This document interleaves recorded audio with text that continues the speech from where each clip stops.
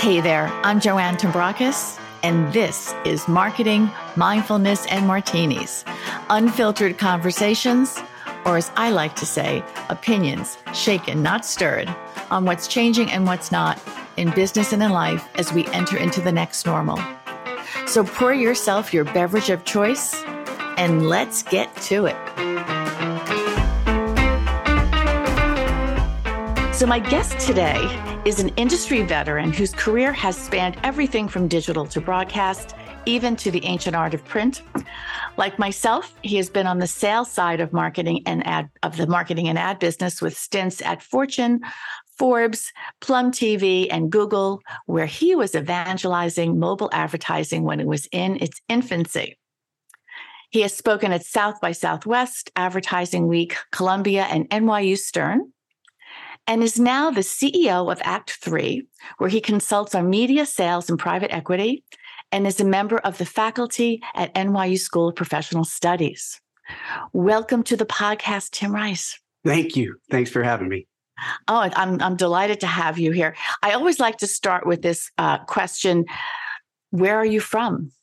Originally, I grew up on Long Island.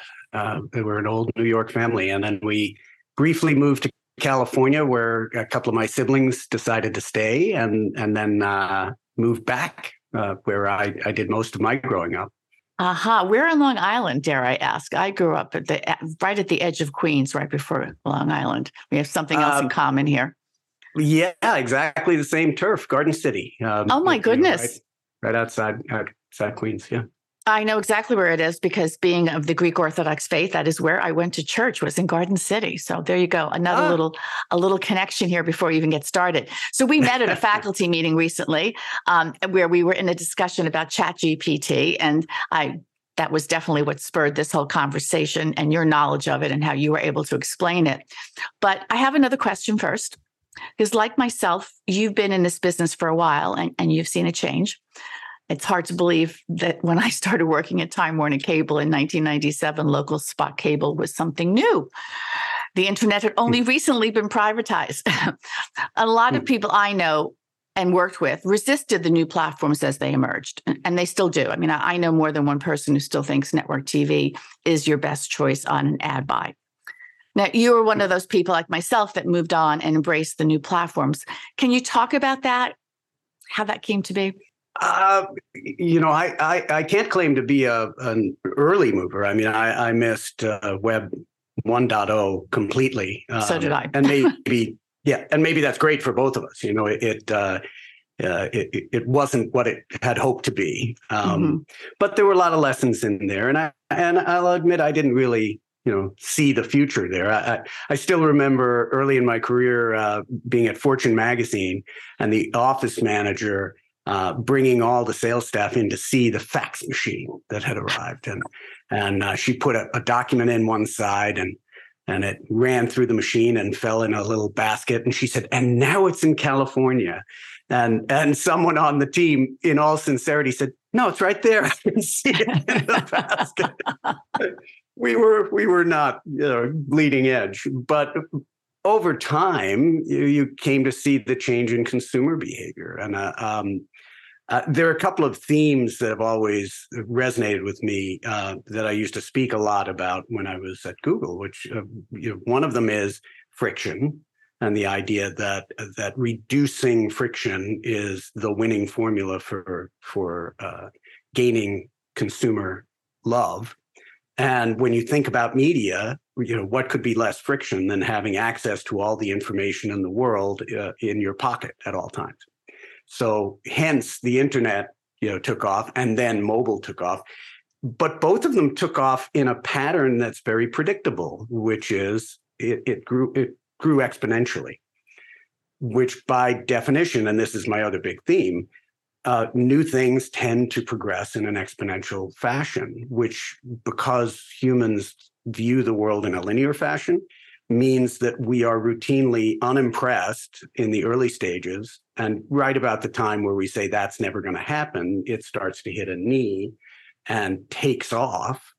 And then we're all just astonished at the quote unquote overnight success of this platform.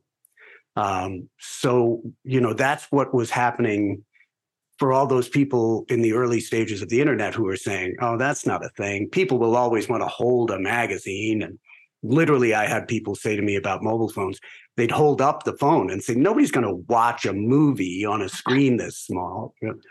And it all seemed to make sense when they said those things. But it's that inability to perceive the value of frictionlessness to consumers and the fact that these things don't progress in a linear fashion, but will suddenly seem to expand rapidly.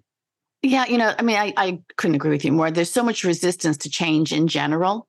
I mean, I've been through that, not just on the technology side, but certainly I worked at companies. I worked at CBS when CBS Radio when Westinghouse came in, which sounds like 100 years ago, and there was resistance to the changes there. So I do think it's part of us to naturally resist. But I just have to go back for a second, because when you were talking about the fax machine, I remember when we got one, and I was selling country music then in Philly.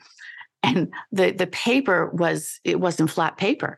It was this, they would come off like rolls of toilet paper.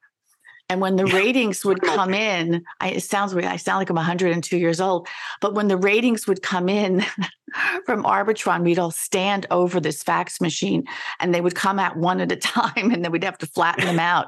It's just kind of hysterical how much further we come now. Now if I can't make notes on a PDF on my iPad, I'm annoyed. So it's the world's changed an awful lot, and I have embraced like yourself. I'm sorry. Go ahead. Well, you just pointed out one of the aspects of friction that I always think about, which is the irony is the more friction we erase for consumers, the less friction consumers will tolerate. Yes. My mother used to percolate coffee. It was a 10-minute process. I now push a button on a machine to get a perfect little espresso, and it takes about 15 seconds, and I'm drumming my fingers the whole time that it's happening. Like, why is this taking so long? that makes no sense, but that's our nature. It is our nature. And I'm laughing because I still have my father's, he loved his perk coffee, and I still have this little percolated thing that used to sit on top of the gas stove. I don't know why I'm not getting rid of it. I guess it's just some emotional thing I've got to it, but I wouldn't have the patience to do that either. And like yourself, though, I've embraced almost everything that's come down the pike. However, when the metaverse, everyone started jumping on this, I'm like, okay, I think I've had enough. I don't want to live in a metaverse. Although I do see where, as brands and individuals, that there's going to be a place for it. The amount of money that's being dumped in there just was like, what are we doing here? And I think Mark Zuckerberg has certainly learned that. And I'm kind of like that a little bit with ChatGPT until we started to talk in the breakout room that I met you in. And I've started to listen too. I'm a big fan of Scott Galloway, and he was recently talking about how he was resistant. And then someone suggested he use it for research, and suddenly a light bulb went off. Can you talk a little bit? Can you tell us, can you define it? Because I think we're throwing this word around a lot, and your average person doesn't know what we're talking about, but everyone's talking about it all over the news. People who are in the business have some idea what it is, but no one knows what it is. So can you talk about that more in human terms? Sure. Yeah, there are, and again, thanks to Google for my education on this, because just like we were talking about exponential effects, this is not actually new. This has been in development for some time. The first thing people should know is that artificial intelligence and machine learning are not interchangeable terms. They're related terms. Artificial intelligence is, by definition, computers doing human-like things. And maybe the best example of that is chatbots, when a company has determined that they really don't want to spend money on a human being telling you how to fix your percolator or whatever it is, that they'd rather you just talk to this thing that they can tell, look, if they ask this question, here's the answer. And that's basically how a chatbot works. And that's what artificial intelligence is. Machines doing human-like things. Machine learning is a subset of artificial intelligence, which is specifically programming a computer not to do something, but to learn to do something. And because of that nuance, the end result is radically different. And in certain ways, radically more advanced or more radical.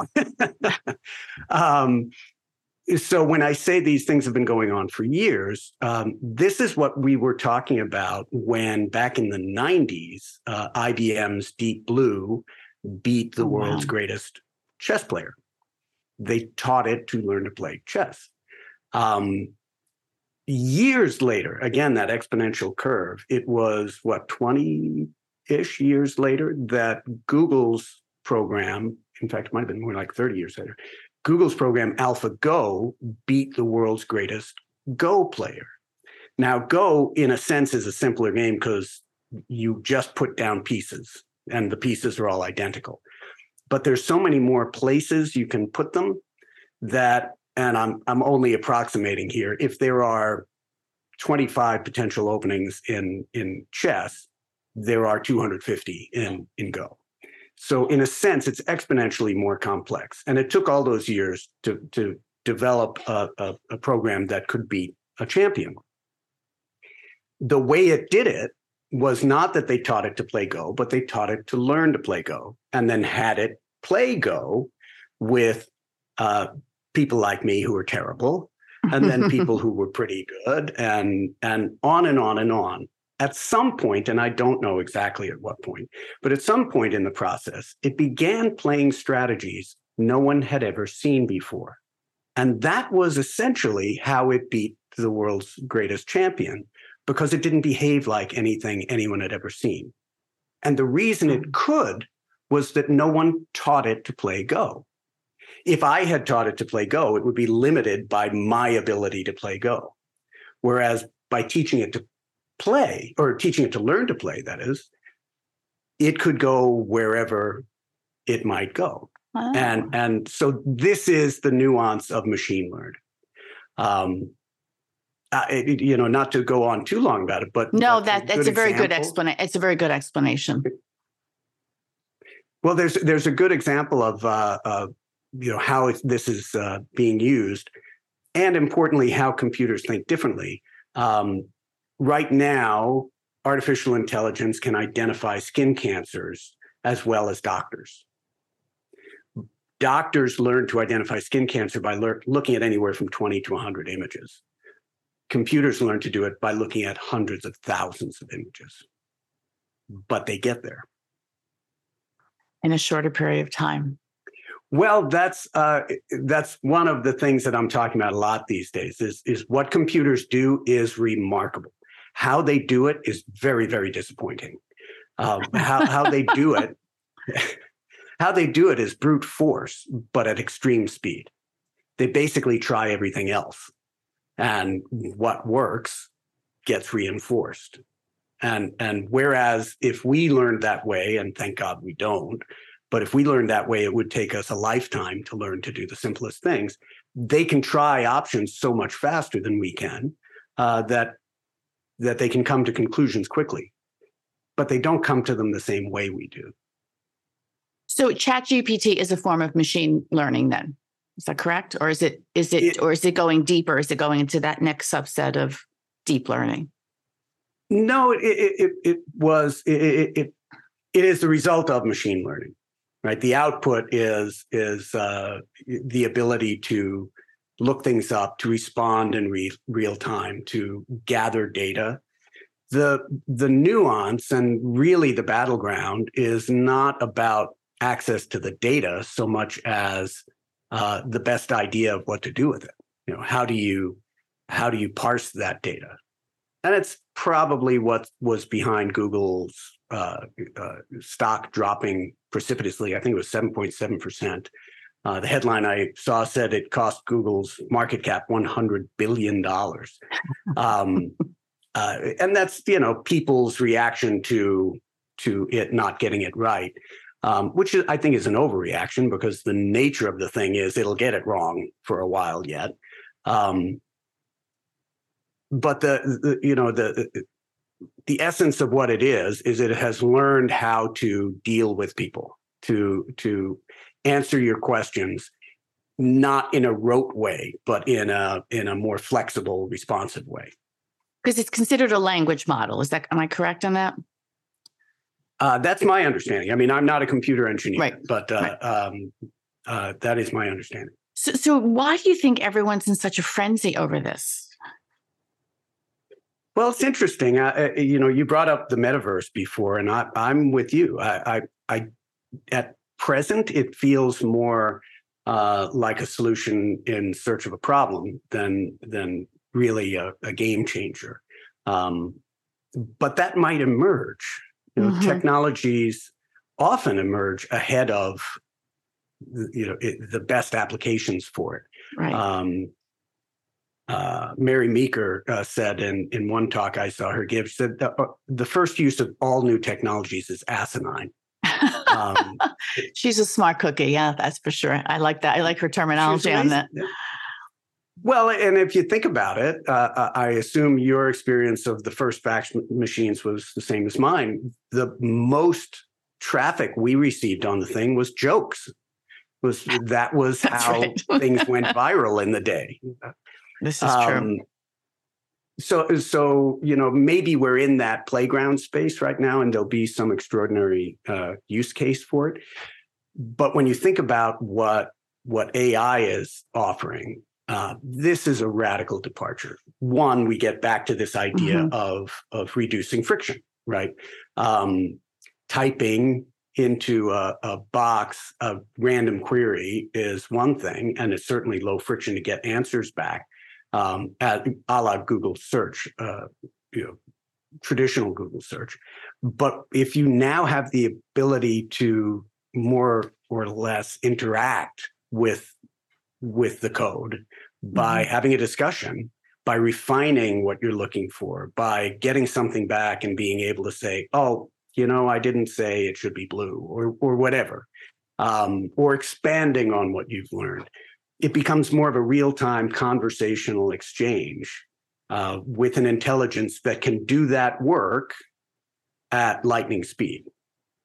So some of the applications that I'm reading about are, I think people go to the place of, wow, this is going to replace all these functions that we do.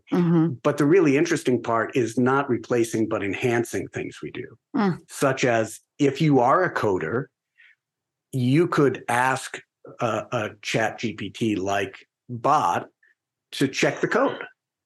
And it will be able to review your code and identify problems faster than you can. So you could still write your code, but it will go on it.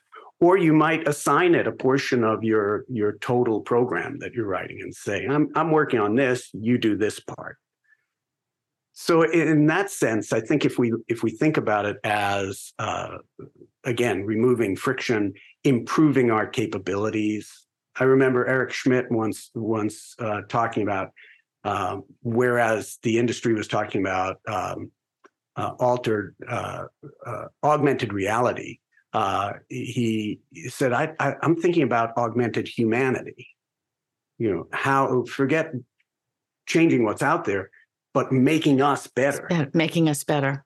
Yeah, making us better. I guess that there's so much scariness in here that I think that, and this is the first time I've really felt like that about a lot of this new technology.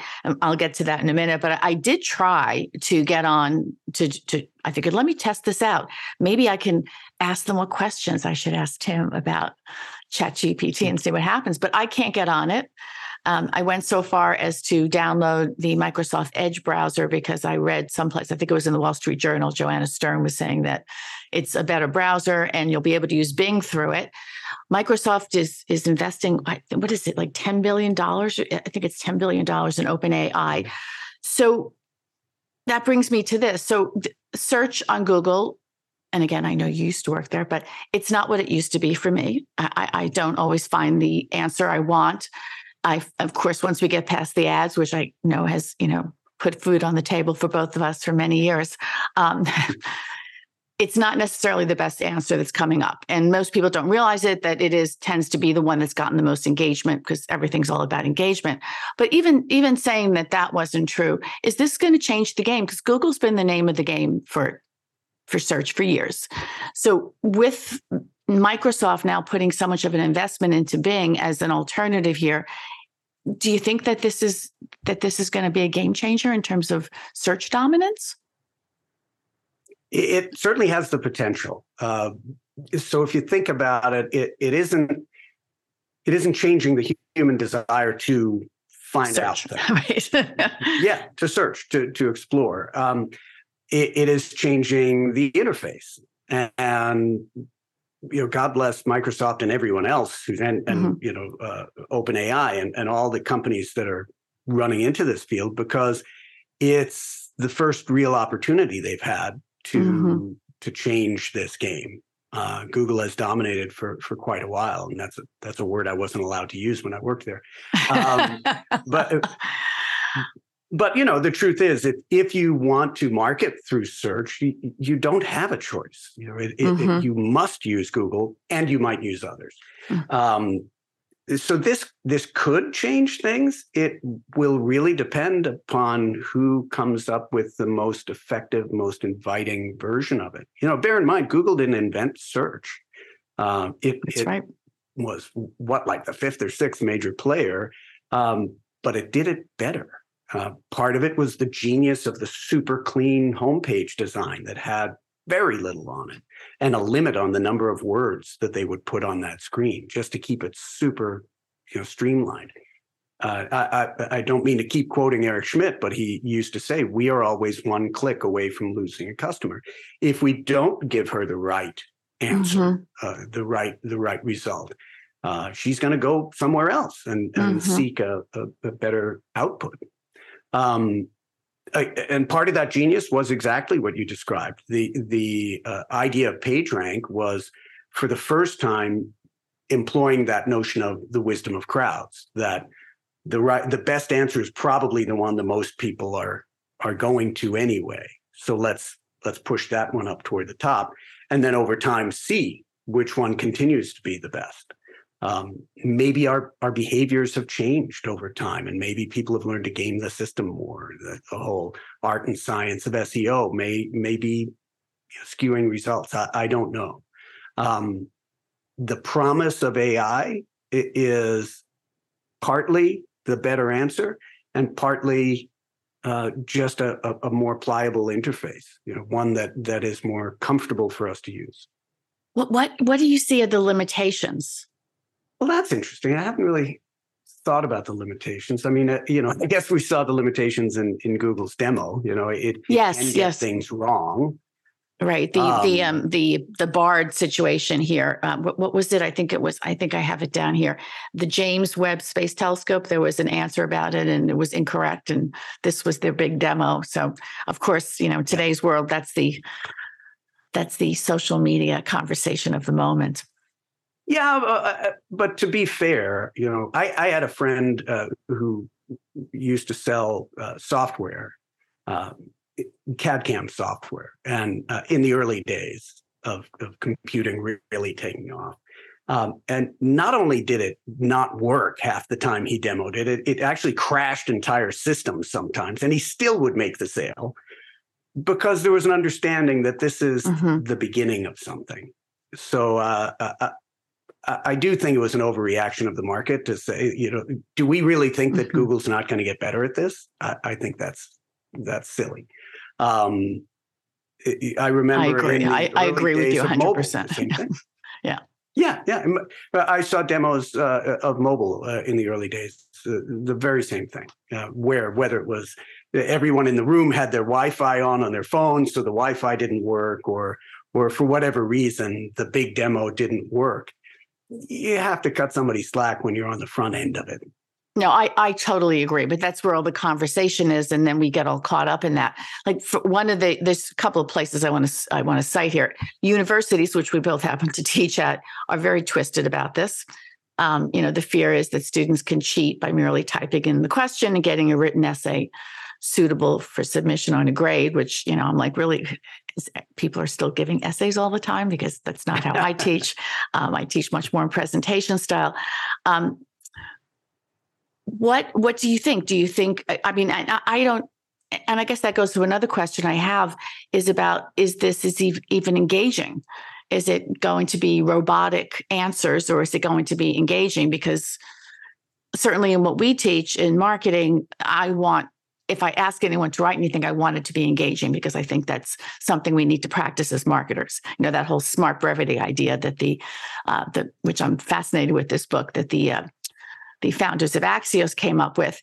And then it also goes to people like BuzzFeed saying, well, we're going to start using this in our articles. Okay, great. They're going to write a good article, but is this going to be robotic, or is it going to be engaging enough that it sounds really human-like? I don't know. What do you think? Well, it will proceed along that exponential curve. It already in many ways it passes the Turing test, right? There are plenty of chat bots where you really don't know whether you're talking to a person or a computer in. You must be luckier than me. You must be luckier than me, because I'm generally having arguments with these things and yelling like a crazy lady. Well, maybe that's how you can tell. If they don't come back at you, right? Mm-hmm. Exactly. So, in terms of their sounding human and engaging in that sense, I think they'll just get better and better at that. I was, as a musician, I was pleased that that the music that I listened to on ChatGPT was god awful. But it won't always be. And there are stories of it generating Baroque style music that experts in Baroque music assumed was written by Bach. So it can do the math. And I guess this gets back to that. We were talking about kind of the old days and advertising applications of these things. I have a friend who had worked with the gods of advertising, Bill Bernbach and Helmut Krohn, the guy who actually wrote the Volkswagen campaigns that are so legendary, Think Small and those. And he said to me, as I described to him the fact that before we were all talking about ChatGPT, Google can, if you ask it to, crawl your website, grab your logos, some images, some copy, and put together a variety of ads and put them out there in the marketplace, see which get clicked on, and optimize to the ones that get clicked on. So this theoretically obviates the need for a creative ad agency as long as you have assets on your website. And the question I raised is, how long before they don't need the assets? My friend's comment was, well, you'll always need a human to have the inspiration to come up with Just Do It or Think Small or whatever it is. And that was the moment, I kind of alluded to it earlier, that I realized the mistake everyone keeps making is thinking that computers need to think like people. And as I said, what they really do is just try everything really fast and figure out which is working. Maybe the best example of this was of computers doing human things. We talked about playing games. We talked about skin cancer. My favorite one, though, was a researcher who put multiple computers, machine learning programs, into an auction competing with each other. And over time, all of them learned to avoid each other in the auction. That if I bid in different places than you bid, we both get a better deal. Now, as I've said to audiences where I've presented this before, this is how computers arrived at a uniquely human thing, collusion, which is unethical. but they weren't unethical because they don't have an ethos. They're computers, and they didn't actually talk to each other about it. They just got to the same place. So when you look for the inspiration of Just Do It, the computer will generate Just Do It, get on out there. If you don't exercise, you're going to have a heart attack and die. It'll have thousands of variations because it will have been instructed to come up with a tagline that is short, that is inspiring, that is related somehow to athletics. And it'll put them all out there. Some will win, some will lose. Over time, it'll winnow it down to the winner, which may or may not be Just Do It. So it won't ever be inspired, but it'll get to the same place. And that's a windy way of getting back to what you were saying. The capability, what we will see is these programs will just continue to get better and better and better at mimicking our behaviors, our tone of voice, what looks like inspiration, even though it won't actually be inspiration. It's what many years ago, the term that was coined, the infinite monkey theorem, which it typically gets quoted as 100 or 1,000 or more monkeys, but the theorem was actually, if you had an immortal monkey and a typewriter, over time it would eventually accidentally write Shakespeare, just because it's hitting keys, and the odds will eventually catch up. And that's sort of what. So I guess there's two things here. One is, this is only going to give us what we want if we're putting in these queries. It's not necessarily going to think all by itself. So it's going to give us an answer or a response, or whatever it is we put in there, that's as good as what we asked. I'm correct in that. Now, so the second part of that, and this is the part that I guess is just, this is the scary part, because I will hearken this back to the early days of social media. And I literally called myself an evangelist at that point, because I was all gung-ho on it. And like many people were, I wasn't alone. A lot of smart people, smarter than myself, were right there. And now we're at this place where we see all the dangers of it. And we're trying to backtrack because there were no guardrails. So I guess maybe that's the part of me that's so skeptical, because I see that now. Okay, so say you are, you can type this in and you're a musician and say, okay, write me a song in the style of, I don't know, Bon Jovi. I'm just making this up. And it sounds like this can actually have the capability to do that, but not that I'm worried about Bon Jovi and how much money he's making over there. But you do run into things like what happens here. Copyrights are people pretending to be people that they're not, which we have so much of right now. And I guess that's one of the things. I don't know. I'm just curious what your thoughts. It's one of the things that makes me want to say, okay, great. You're putting $10 billion into this Microsoft, great. But the rest of us, maybe we need to be looking at some guardrails around things like the ethical use of this stuff. What do you think? What are your thoughts? Absolutely. Another of the patterns that we have seen before and fail to recognize when it's coming up is the technology advances and our ethical constructs follow. Technology puts in our face challenges that we didn't realize we had until we're confronted with them. So we don't even think to ask the questions. If you remember, what was 30 years ago, they cloned a sheep, Dolly the sheep, and everyone went, booyah, we cloned a sheep. And about a second after it, we all said, geez, what's it okay to clone and what's not okay to clone? What rights does the second sheep have? Does it have all the same rights as the first sheep, right? What are the ethical considerations behind this? Same thing happened with social media.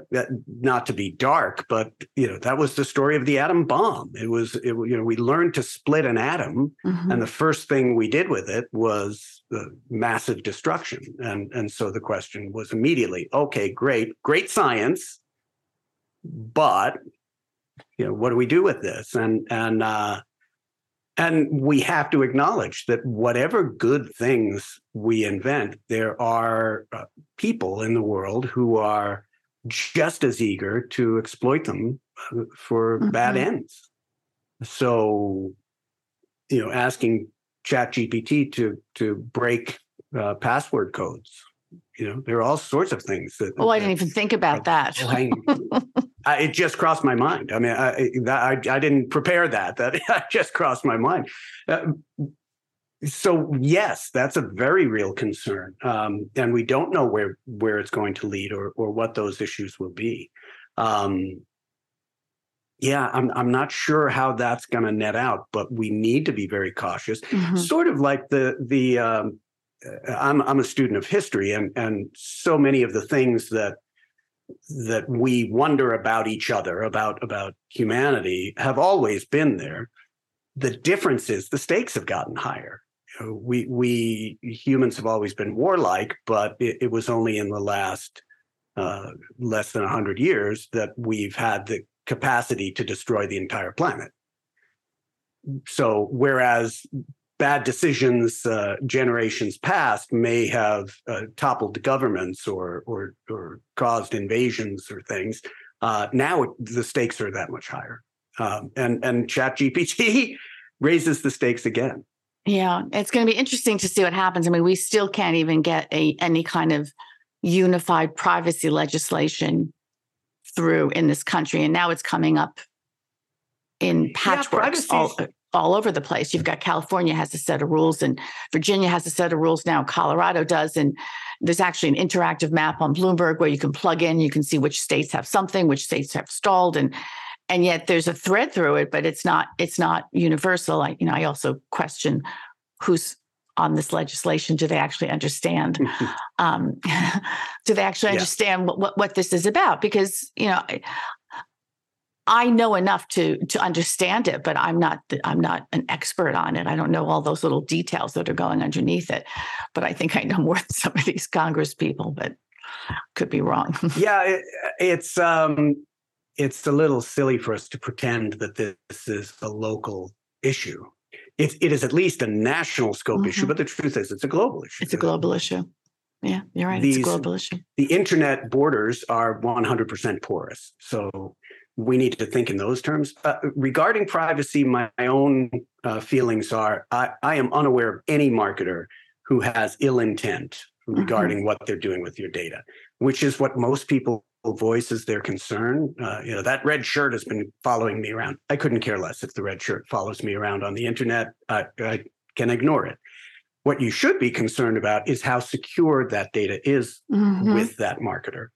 Because as I said a moment ago, there are people who have nothing but ill intent, and they are hacking these companies. And when that data gets out, then bad things do happen.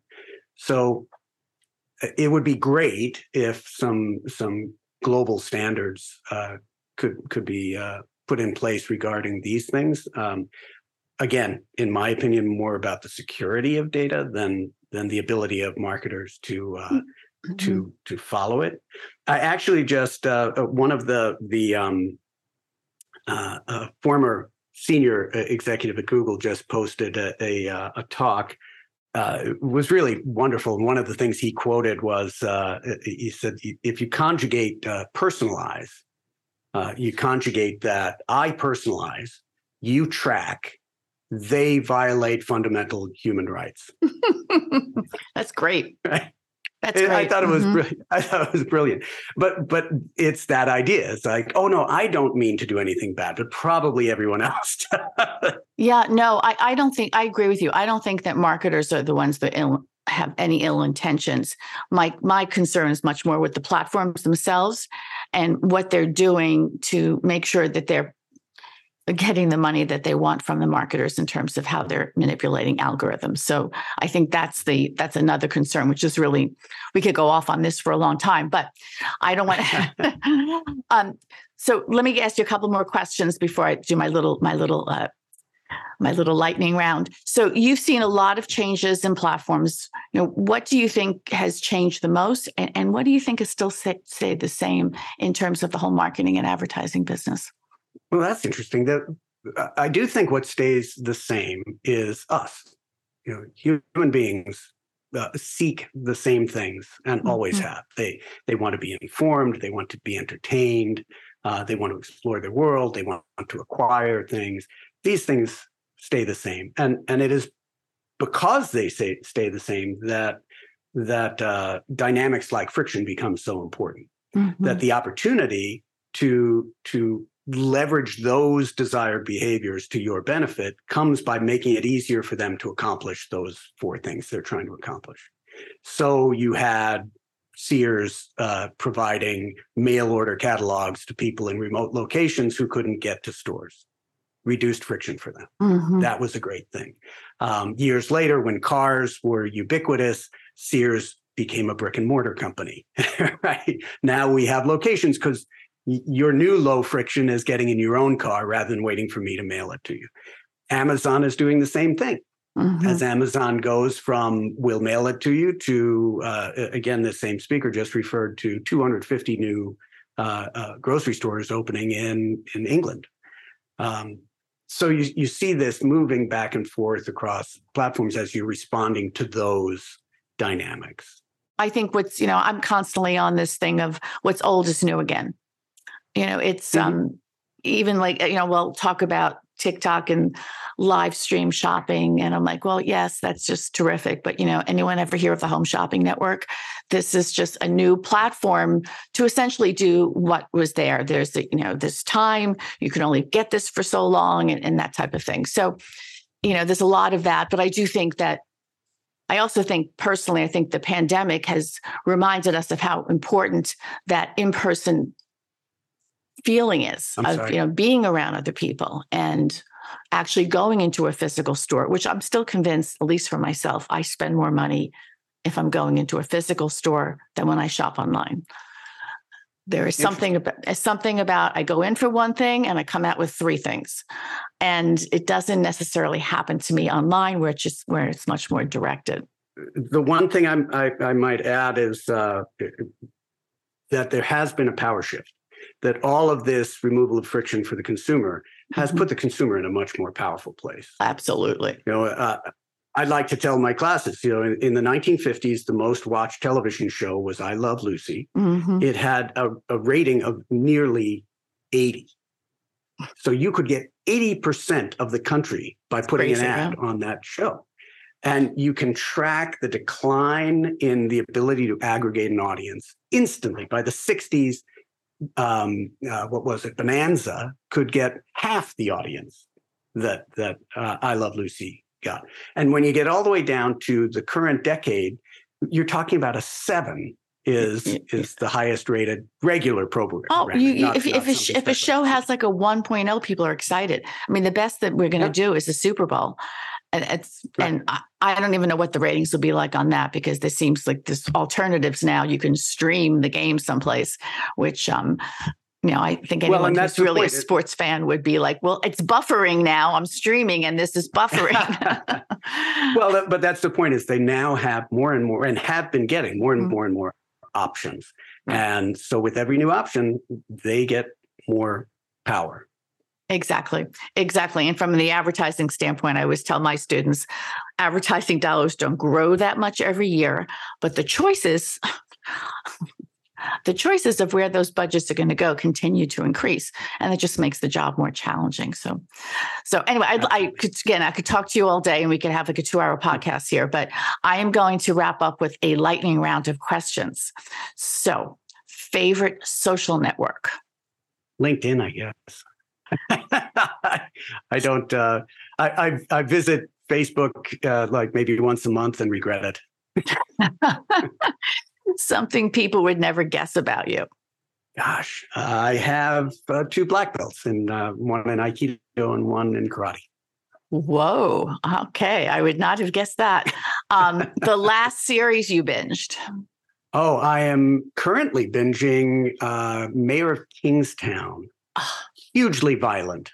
And one of 4 things that Taylor Sheridan has going on television right now. He's apparently the new media god. He is. Yeah, I can't think of the person's name who did. I can't even think of it right now, but it'll come to me in a minute. He has a daughter that's in there. I can't believe I'm forgetting it. Anyway, a food you can't live without. Pasta. What you miss most about pre-COVID life?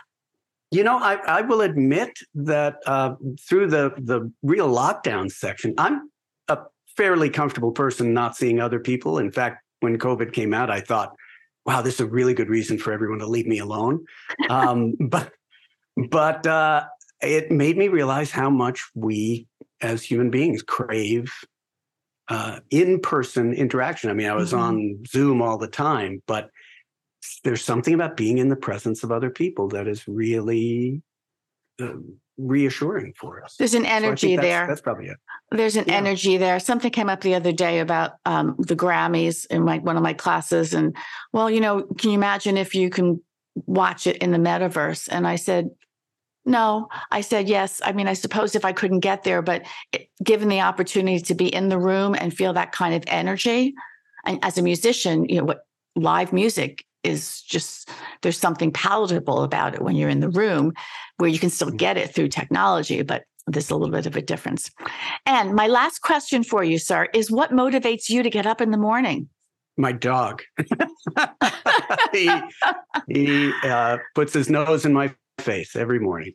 I just honestly, Joanne, this sort of thing. I love exploring ideas and trying to tease them out and figure out it. It's why I write music. It's why it's why I read history. Is trying to understand things and coming to conclusions and bouncing them off other people. Staying curious. Yeah. I think I think the older I get, the more I realize that is the secret to longevity is staying curious. Thank you so much. Thanks, Joanne. Thanks so much for listening to Marketing Mindfulness and Martinis. If you liked what you heard, please share with your friends. Give us a rating on iTunes or Spotify so other people can find us, and hit the subscribe button so you never miss an episode. If you've got a question you'd like answered or a topic you'd like me to cover, please drop me a note, info@joannetombrakis.com. And until next time, remember, whatever got you to where you are isn't enough to keep you there.